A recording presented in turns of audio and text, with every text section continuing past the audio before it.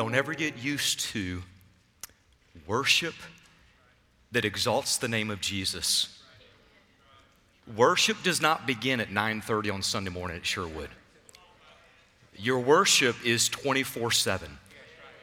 We bring our worship together at 9:30 at Sherwood on a Sunday morning.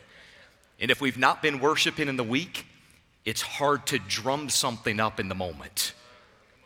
Worship God with your life. We get a wonderful privilege. I praise God for Seth and the team and just all who are involved in worship here. So grateful to God for them using their gifts, their skills, but also knowing their hearts. And that's a huge part of it. There's people who have unbelievable skills, but the heart is not turned towards God.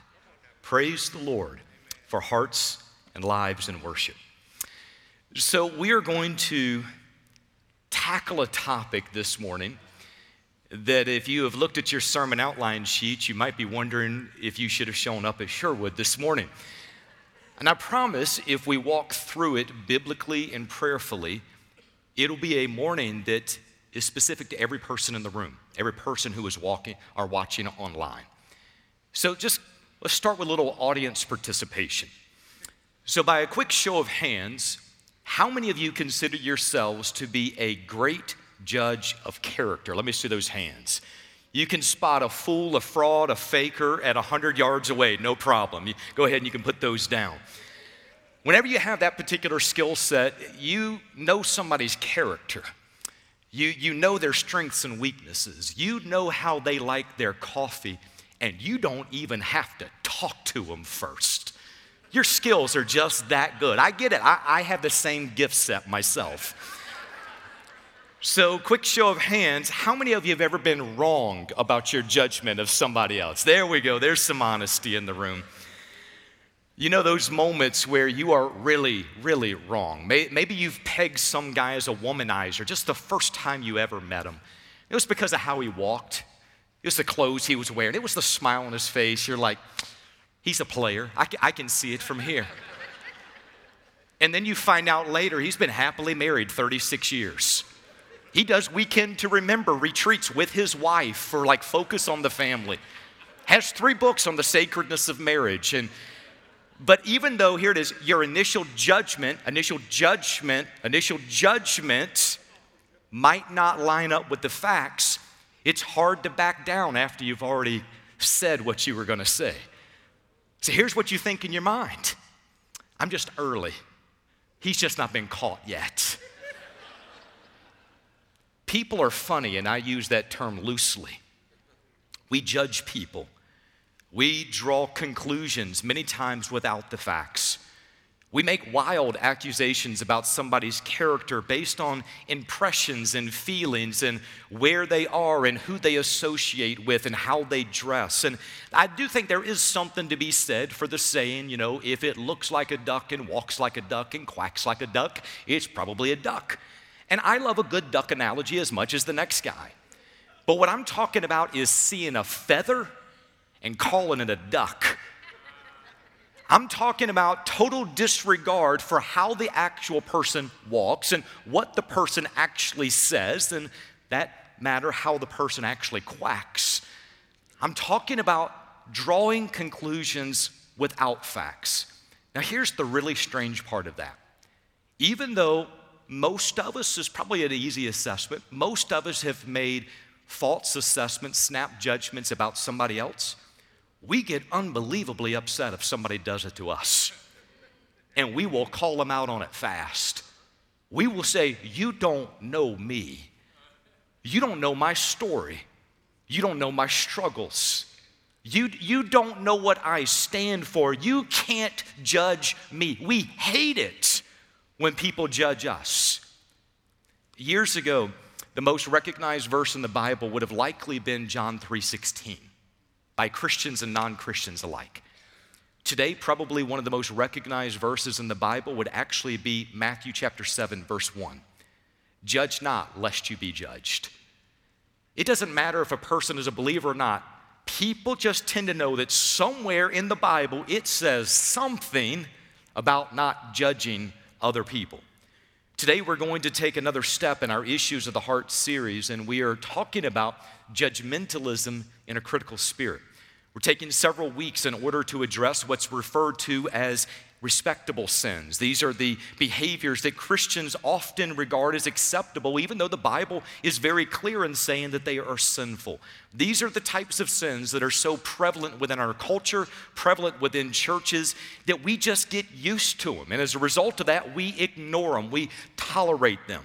So over the last couple of weeks, we have talked about sins of unhealthy desire. And we've talked about covetousness and envy and jealousy, greed and discontentment. Today, we're dealing with sins of unrighteous pride. We're talking about judgmentalism in a critical spirit. Now, we're going to see these particular sins within a story in Jesus' ministry.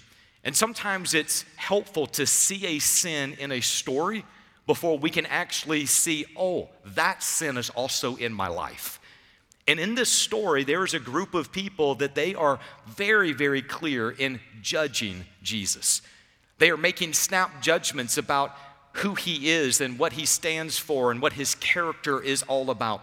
And in the story, Jesus very clearly calls out their unrighteousness and the pride that is in their heart. Their sin disabled their ability to rightly discern. Did you hear that? Their sin disabled their ability to rightly discern. They didn't see it though. They thought that they were still in good shape. So they make these accusations about Jesus, and they were wrong. They were unbelievably wrong. They were so incredibly off base. But here's the thing about snap judgments. We don't know what we don't know, but we act like we know something. And here's the problem. When the snap judgment is based in pride, even when we're shown to be wrong, we don't want to back down now. It's pride, it's unrighteousness, it's this feeling of, I know I've got to be right, and even if what I said was wrong or what I believed was wrong, I'm not personally wrong. Pride in unrighteousness undergird judgmentalism in a critical spirit. Snap judgments can assassinate somebody's character. They spread lies, gossip, and rumors. They destroy families and marriages. They divide churches and communities and countries. They inflict incredible damage. And yet we get so used to it, we learn to tolerate the destruction that's around us. We're going to work through this story this morning and see how pride and unrighteous judgment are going to distort everything. And as we work through, I'm going to ask you if you would prayerfully reflect upon this one piece. I'm going to have a word of prayer in a moment. Ask God in that moment, where in my life is judgmentalism in a critical spirit, destroying relationships, distorting truth, fostering pride, and dishonoring God? If you will honestly pray that prayer, the Spirit of God will honestly give you answers. Now, here's the thing. When the Spirit of God points out sin, there is only one option for the believer. Repent. You might say, well, no, the other option is not repent. That's not an option for the person who says, Jesus is my Lord.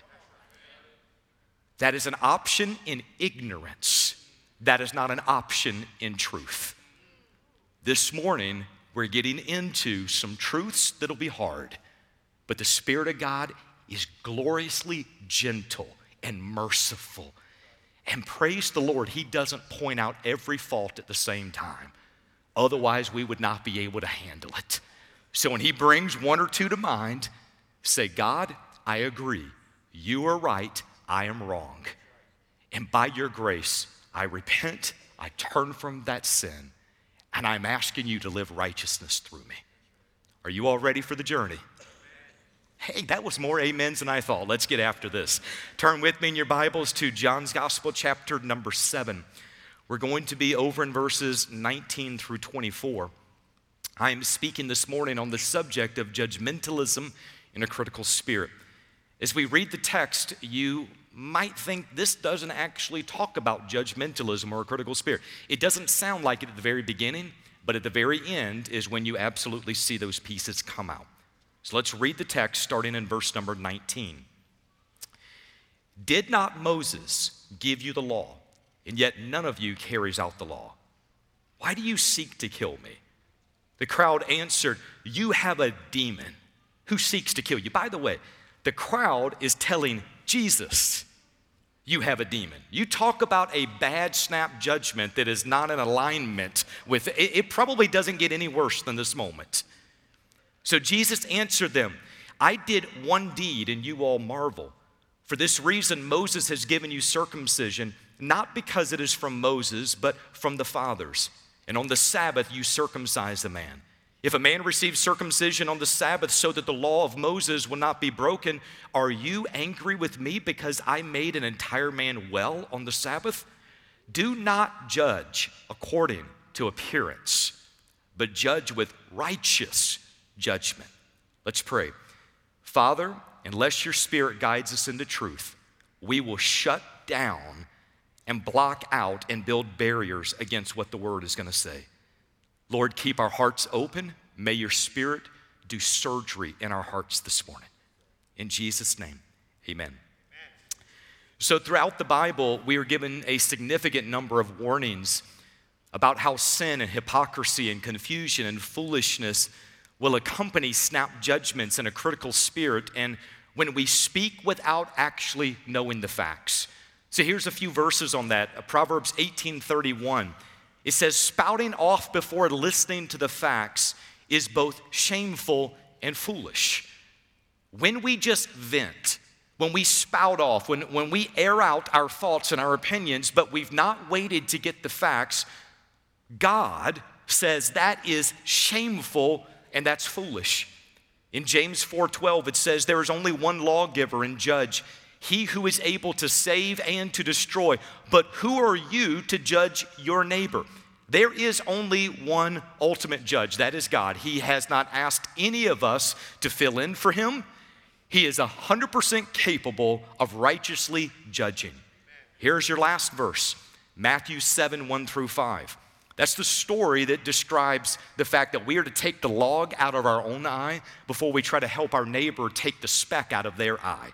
And in that particular text, the focus is not on the fact that somebody else has faults, but rather we are to deal with our own issues before you talk about dealing with somebody else's. And if we're going to be honest, if all we did was repent of the known sin in our life, that would keep us busy till Jesus comes, that we would not have time to judge somebody else. Now somebody might say, but Paul, did you see what Jesus said in John 7:24? He said, judge with righteous judgment. That's what I'm doing, Paul. I'm right, therefore it is righteous judgment. Or what about 1 Corinthians 2:15 that says the spiritual person judges all things, but he himself is to be judged by no one. Paul, I'm spiritual. And by the way, we all know Sister Sally is doing it wrong. She's got all sorts of problems in her life, but that's not me. I'm spiritual. I can judge other people. Or what about 1 Corinthians 5:12-13? Paul said, for what have I to do with judging outsiders? Do you not judge those who are within the church? But those who are outside, God judges. Somebody might say, all right, Paul, I'll give it to you that maybe I'm not supposed to judge those outside the church, although I've got a couple of thoughts about them too. But if you're in the church, it's game on. Like I'm just obeying Scripture if I do this. Remember, the answers are always in context. So let's walk through those quickly. 1 Corinthians 5, the Apostle Paul was addressing a church in which there was known sin and nobody was willing to deal with it. There was a man in the church who was sleeping with his dad's wife, and it was known. The judgment of God is already pronounced upon that sin. The Apostle Paul was saying, by you not calling it out, You're not doing that guy any favors right there, but rather the judgment of God has already been pronounced against his actions. You are to call it out. You are to confront that sin. And if the person repents, then they are going to be in right relationship with God. If they don't, he goes as far as to say, remove them from your midst. The Bible takes sin seriously. Also in 1 Corinthians 2:15, it addresses how unbelievers do not understand the truths of God. The Spirit of God does not indwell them. So in the context there, it is believers understand because the Spirit of God indwells them. An unbeliever doesn't have the Spirit, so they are not to judge another believer. They don't have the same form of reference, the context to be able to speak to that believer's life. And then we have our main text, and this is where we spend the bulk of our time. John 7:24. Whenever Jesus says, judge with righteous judgment, his statement is clear in context.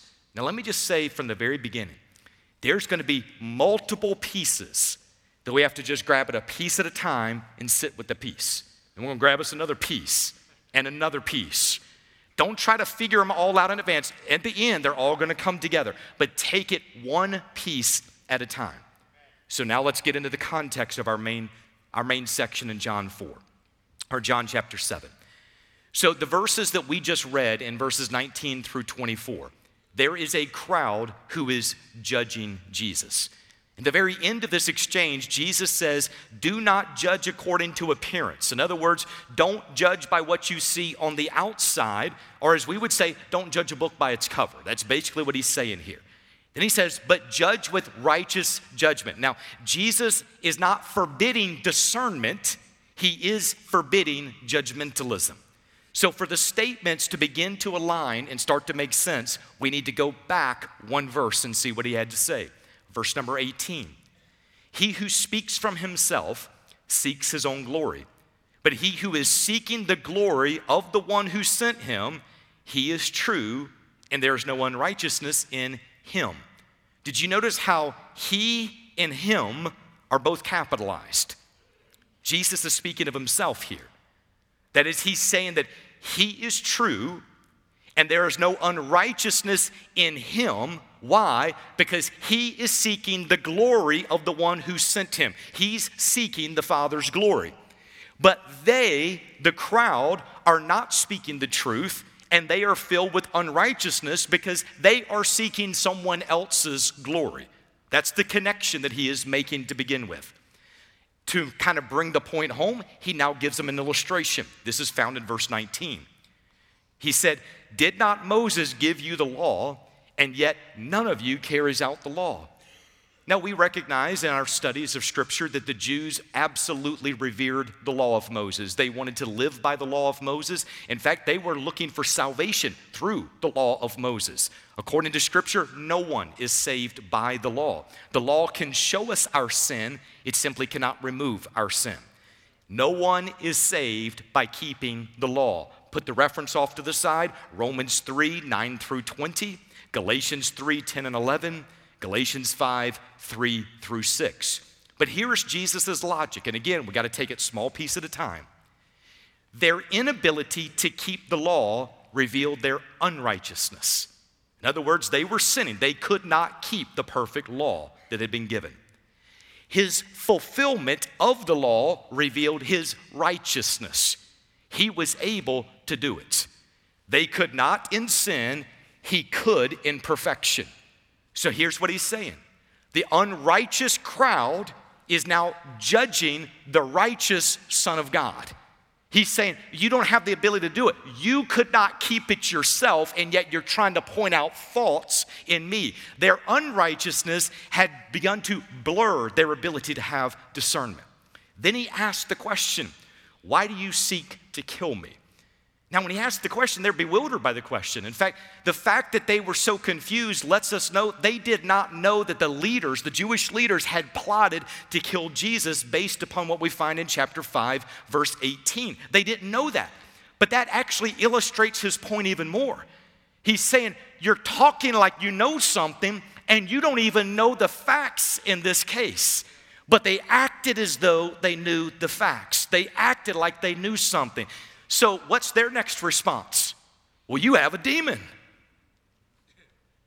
how do you get from here to you have a demon? No, well, tell me more of what you're talking about. No, well, let's go back and assess the situation. There's no, let's take time to process what's happening. They just immediately jump to, you have a demon. Now that phrase could be taken literally, that they might think he has an actual demon. He is possessed by a demon. Or it could be taken figuratively. You are insane. You are crazy. You are out of your mind. But here's the thing. It doesn't matter which way you go with it.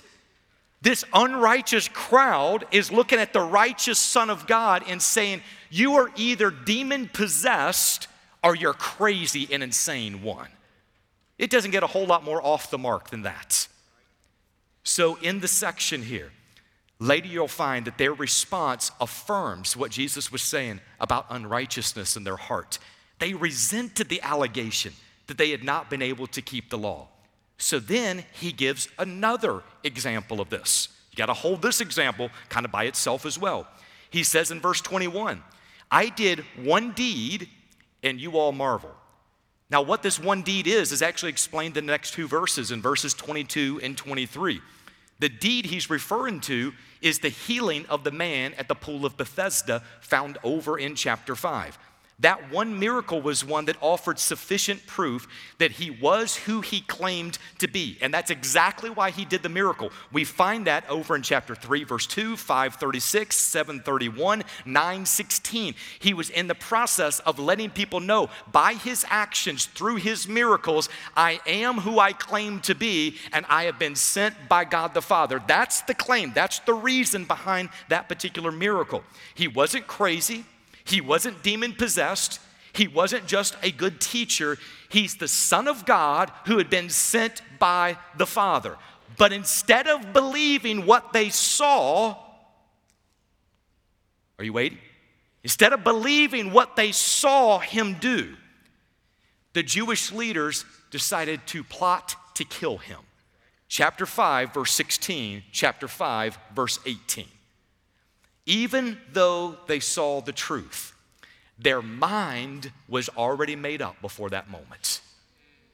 It wasn't an issue of whether or not he could perform enough miracles to change the mind. Their mind was already made up. He did not fit the mold. They wanted Jesus to conform to their ideas instead of their ideas conforming to the reality of who he was.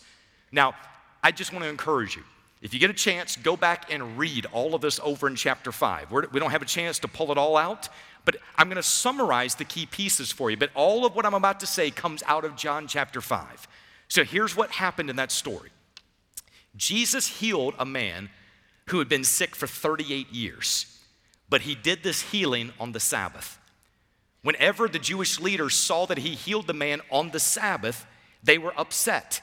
And Jesus defended his right to heal the man because of his equality with God the Father. Chapter 5, verses 16 and 17. They did not believe that he had been sent by God the Father, and they started plotting to kill him. Chapter 5, verse 18. The story illustrates, again, confusion over the Sabbath. Now, I want you to hold this idea for just a moment because now we got to go back and pull in some more context here. While Moses recorded the command of circumcision within the law, circumcision actually predated the law. It goes back to Abraham in the patriarchal period back over in Genesis chapter 17. And here's what basically that said. Every Jewish boy on the 8th day was to be circumcised. Now, if the 8th day happened to fall on a Sabbath, they went ahead and circumcised the child anyway. The law stated, however, that they could not work on the Sabbath unless it was necessary to save a life. Exodus chapter 20, verse 10. So Jesus now says in verse 23, if a man receives circumcision on the Sabbath, a form of physical mutilation of one part of the body, are you angry with me because I made an entire man well on the Sabbath, healed the entire person? His example showed, again, the hypocrisy. Why is it okay for you to break the Sabbath customs to circumcise a child, but it's not okay for him to break their Sabbath customs to make an entire man well? Listen, legalism always gives birth to hypocrisy. Always. Not sometimes, always. In legalism, we want to hold somebody else accountable for what we don't hold ourselves accountable for. Verse 24, it says, do not judge according to appearance, but judge with righteous judgment. His statement points out their lack of moral and theological discernment, as well as their need for both of those things. Harsh judgment that comes from the self-righteous legalism is always unacceptable to God. Matthew 7:1.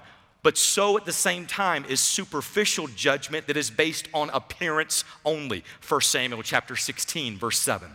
So Jesus is urging this crowd to abandon their misconceptions, abandon their snap judgments about him, and rather assess things based on the reality of what they see before him. Change based upon the truth that has been presented. Change the mindset based upon what he has done right before their own eyes. He says, do not judge according to appearance, but judge with righteous judgment. If there is one big takeaway thought that will apply in every situation, here it is. It's your big truth for this morning, big idea. Discern biblically, judge not. Discern biblically, judge not. We need moral and theological discernment. We need to rightly evaluate things based upon truth. A part of that is we need to know the Word of God well enough to see when people or customs or culture or ideas or government or anything else is not in alignment with God's Word. We need to know the truth, but we have to discern biblically. Whatever we're talking about, go back and look at it through Scripture. Discern biblically, judge not.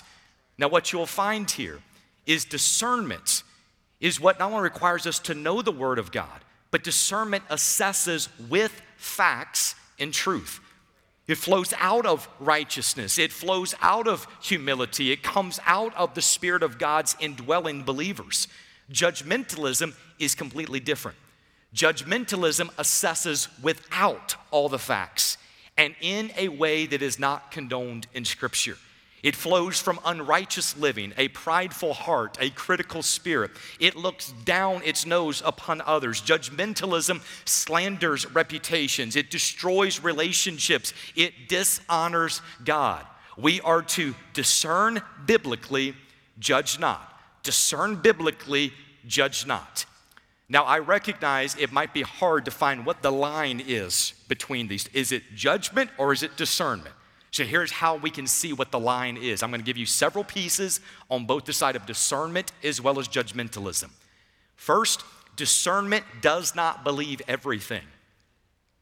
Somebody's like, if I have to be discerning, does that mean I just have to be gullible? Not according to Scripture, you don't. 1 John 4:1, do not believe every spirit, but test the spirits to see whether they are of God. It is good to take the Word of God and sit down case by case, situation by situation, and say, does it align with the Word? Does it align with the Word? If it aligns with the Word, praise God for it. If it does not, discern it and know it right up front. Next one, discernment approves what is excellent and leads to purity and righteousness. Philippians 1:9-10. It is my prayer that your love may abound more and more with knowledge and all discernment, so that you may approve what is excellent and so be pure and blameless for the day of Christ. When discernment is happening, it leads to holiness. It leads to righteousness. It leads to purity. It leads to all good things. That's where discernment should be leading somebody down the path of. Here's the next one. Discernment is developed through constant practice. Hebrews 5:14. But solid food is for the mature, for those who have the powers of discernment trained by constant practice to distinguish good from evil. You might think in your life like, I have horrible discernment. Well, there's hope for that. You might not like the process by which the hope comes, but there's hope for that. What is the process? It is constantly going through and discerning good from evil according to the Word of God. As that happens, discernment grows more and more over time. The next one, discernment tests everything and holds on to what is good. 1 Thessalonians 5:21, so clear. test everything, hold fast to what is good. Now, here's the curveball on this. To live the passage means that we actually have to know the standard, which is the Word of God. If you are not taking time to study and be in the Word and sit in the Word and ask the Spirit of God to teach you, if you're not in the Word, you don't have the filter for discernment. It's now just your best feelings and impressions. We need to be in the Word. But here's the other part of that. To also live out the passage means we have to spiritually engage the battle if we're going to test everything. You do know it's easier to sit back and act like nothing's wrong. It's easier when people think from the perspective of ignorance is bliss. But listen, we don't live in Mr. Rogers' neighborhood. And when our cities and our country are burning to the ground around us, somebody needs to engage it with the Word of God and say, what is right, what is wrong, what is true, what is false. We have to be engaged in this. If you're talking about what's best for your family, what's best for your marriage, what's best for your future, you cannot sit idly and say, it'll all just work its way out. It doesn't. Sin always devolves into greater areas of destruction. It never works back to righteousness. What happens?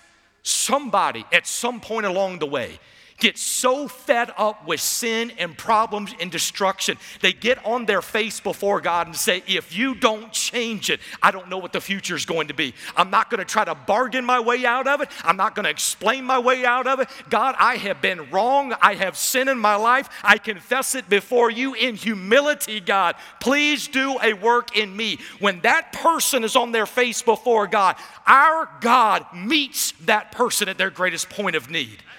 But if we're not there, listen, if we're not there, don't think you can think your way through discernment. Sin and unrighteousness impairs our ability to discern correctly. What do we need? We need truth. We need the Word. We need humility. We need to walk in what Scripture describes as walking in the Spirit. That's how those things are developed. Discern biblically. Judge not. Several thoughts about judgmentalism. Judgmentalism is birthed in unrighteousness. That is our main text where Jesus calls out their unrighteousness.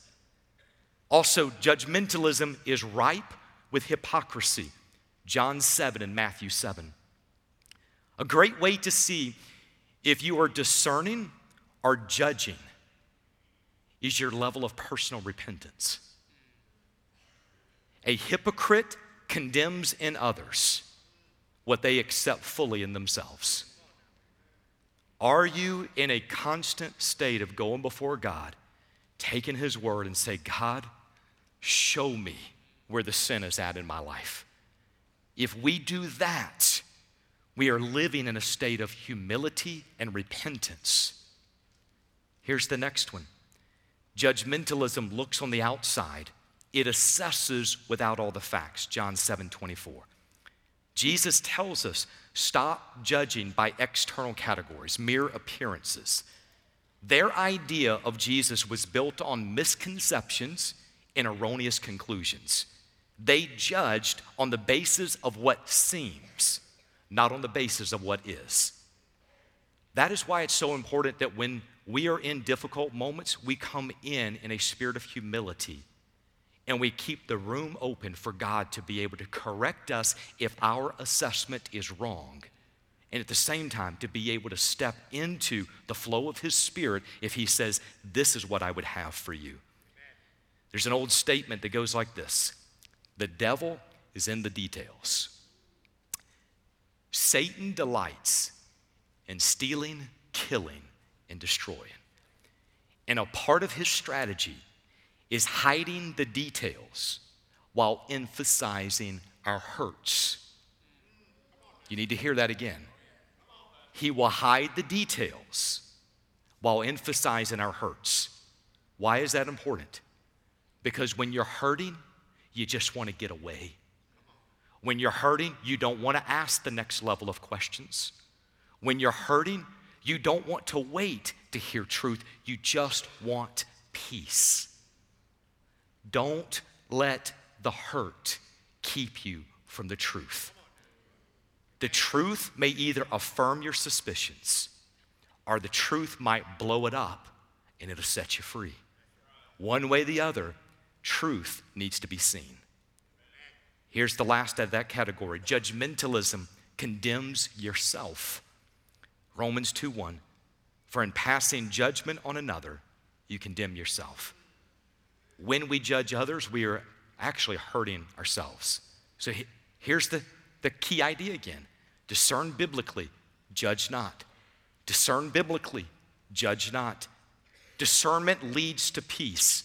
Judgment leads to problems. Discernment protects you. Judgment condemns you. Discernment is a gift. Judgmentalism is a sin. Now, as we leave, I have written out all of these thoughts of reflection. The reason I did that is because I want you to have something you can take home. It could be 2 years from now, you're sitting with God and you've got your sermon outline sheet in front of you and you've still got the exact list of questions to go over. But how do you personally assess this? And it has to be something that is the person and the Spirit of God in those quiet moments of your life that you are asking God to reveal these things. How do you know if there is judgmentalism or critical spirit? Well, here's what you see. First of those is what gets under my skin. Who do I not like and what bothers me? Where can I recognize a pattern of repeated anger, frustration, and agitation? Where am I quickly forming opinions? Where am I so convinced that I am right that I am not willing to wait for the facts? Where does my anger rise when challenged? By the way, when you know truth, even when it's challenged, there's a calmness. If you're not sure, notice how quickly your anger rises when you feel like somebody's challenging you. Second question, how can I walk in truth and righteousness? Here's a couple of questions to ask at that. Am I spending time with God daily in His Word? Am I taking time to ask God to reveal any sin that's in my life? Am I living in a state of repentance? Have I taken the time to study both sides, to learn key facts and understand biblical truth in context? Do I have a heart to learn, or have I already made up my mind? If truth and the leading of the Holy Spirit revealed that I was wrong, would I repent and seek forgiveness from others? Next one, how do I develop discernment and search in humility? Here's some questions for that. Do I think I've figured it out, which is pride? Or am I leaving room for God to correct me? That's humility. Am I seeking a biblical understanding of a topic?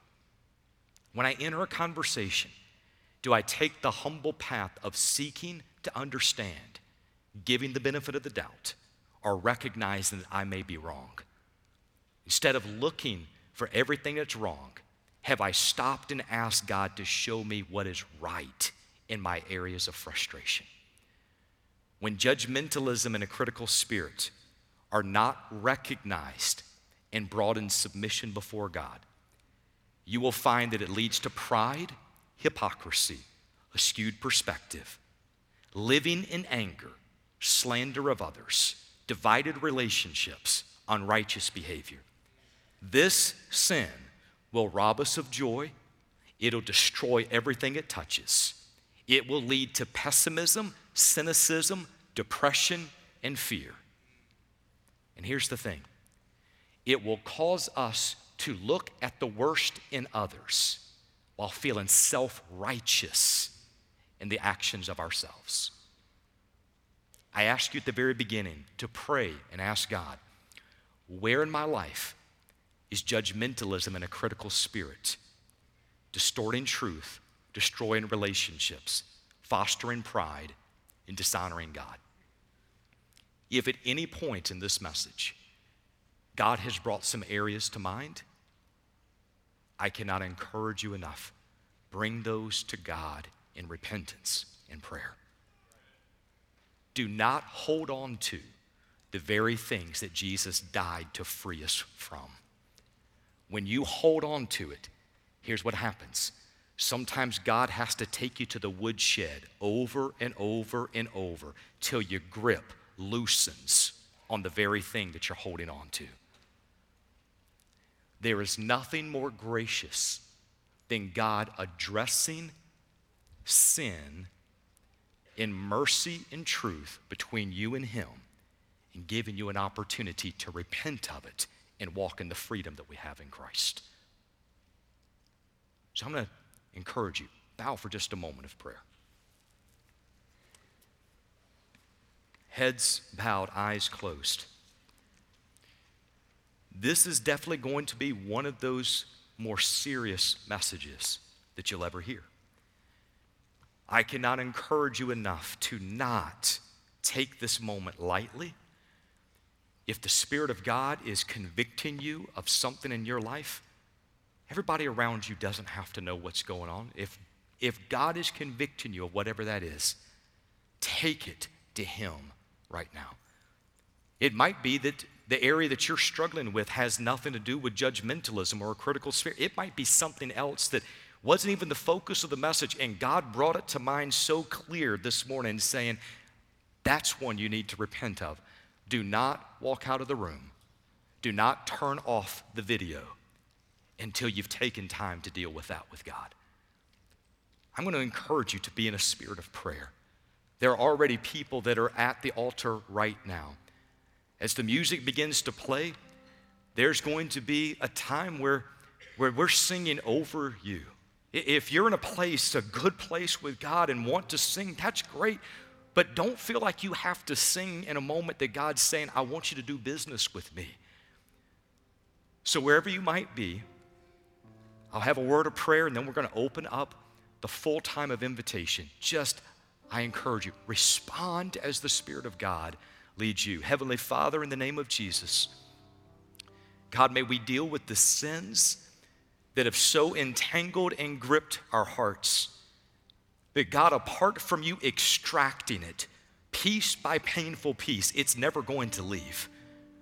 Lord, may we be reminded of what Proverbs 4 tells us, that we are to guard our hearts above all else, for from it determines the course of our life. Our future is dependent upon what's taking place in the heart right now. So God, would you do a work that only you can do? God, may we step out of the way and just let you do what only you can do. In Jesus' name, amen. Would you stand? We're going to sing. The altar is open. Pastors are here. Just respond as the Spirit of God prompts you.